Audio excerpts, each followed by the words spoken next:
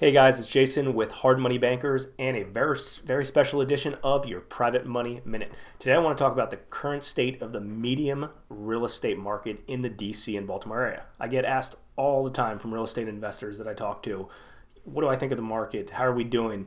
And without pause, I answer, we're in a good market. We're in a strong market and it's stable. There's inventory to buy at a discount, but at the same time, there's enough margin in these properties that as long as you're doing a good renovation, there's homeowners that want to buy them, that you can make a profit, right?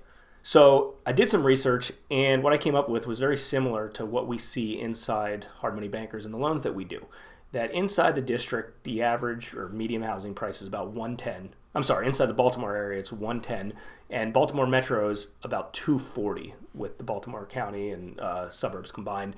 Inside the district is 500,000, and the DC Metro area is 380 as a whole.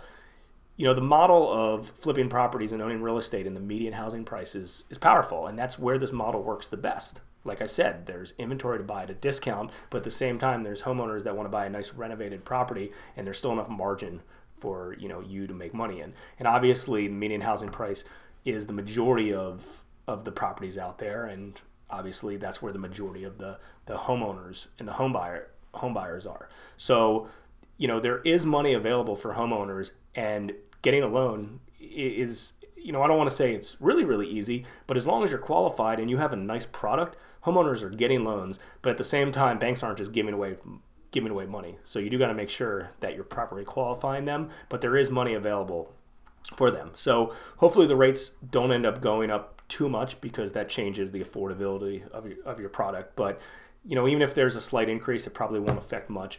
And to sum everything up, obviously, and most investors will agree with this, that you don't really want a boom. You don't want really rising prices, because you don't want that bust to come with it.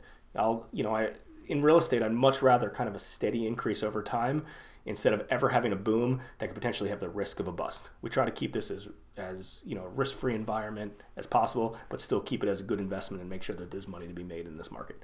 So again, this was a special edition of your Private Money Minute. I'm Jason Bale, and until next time.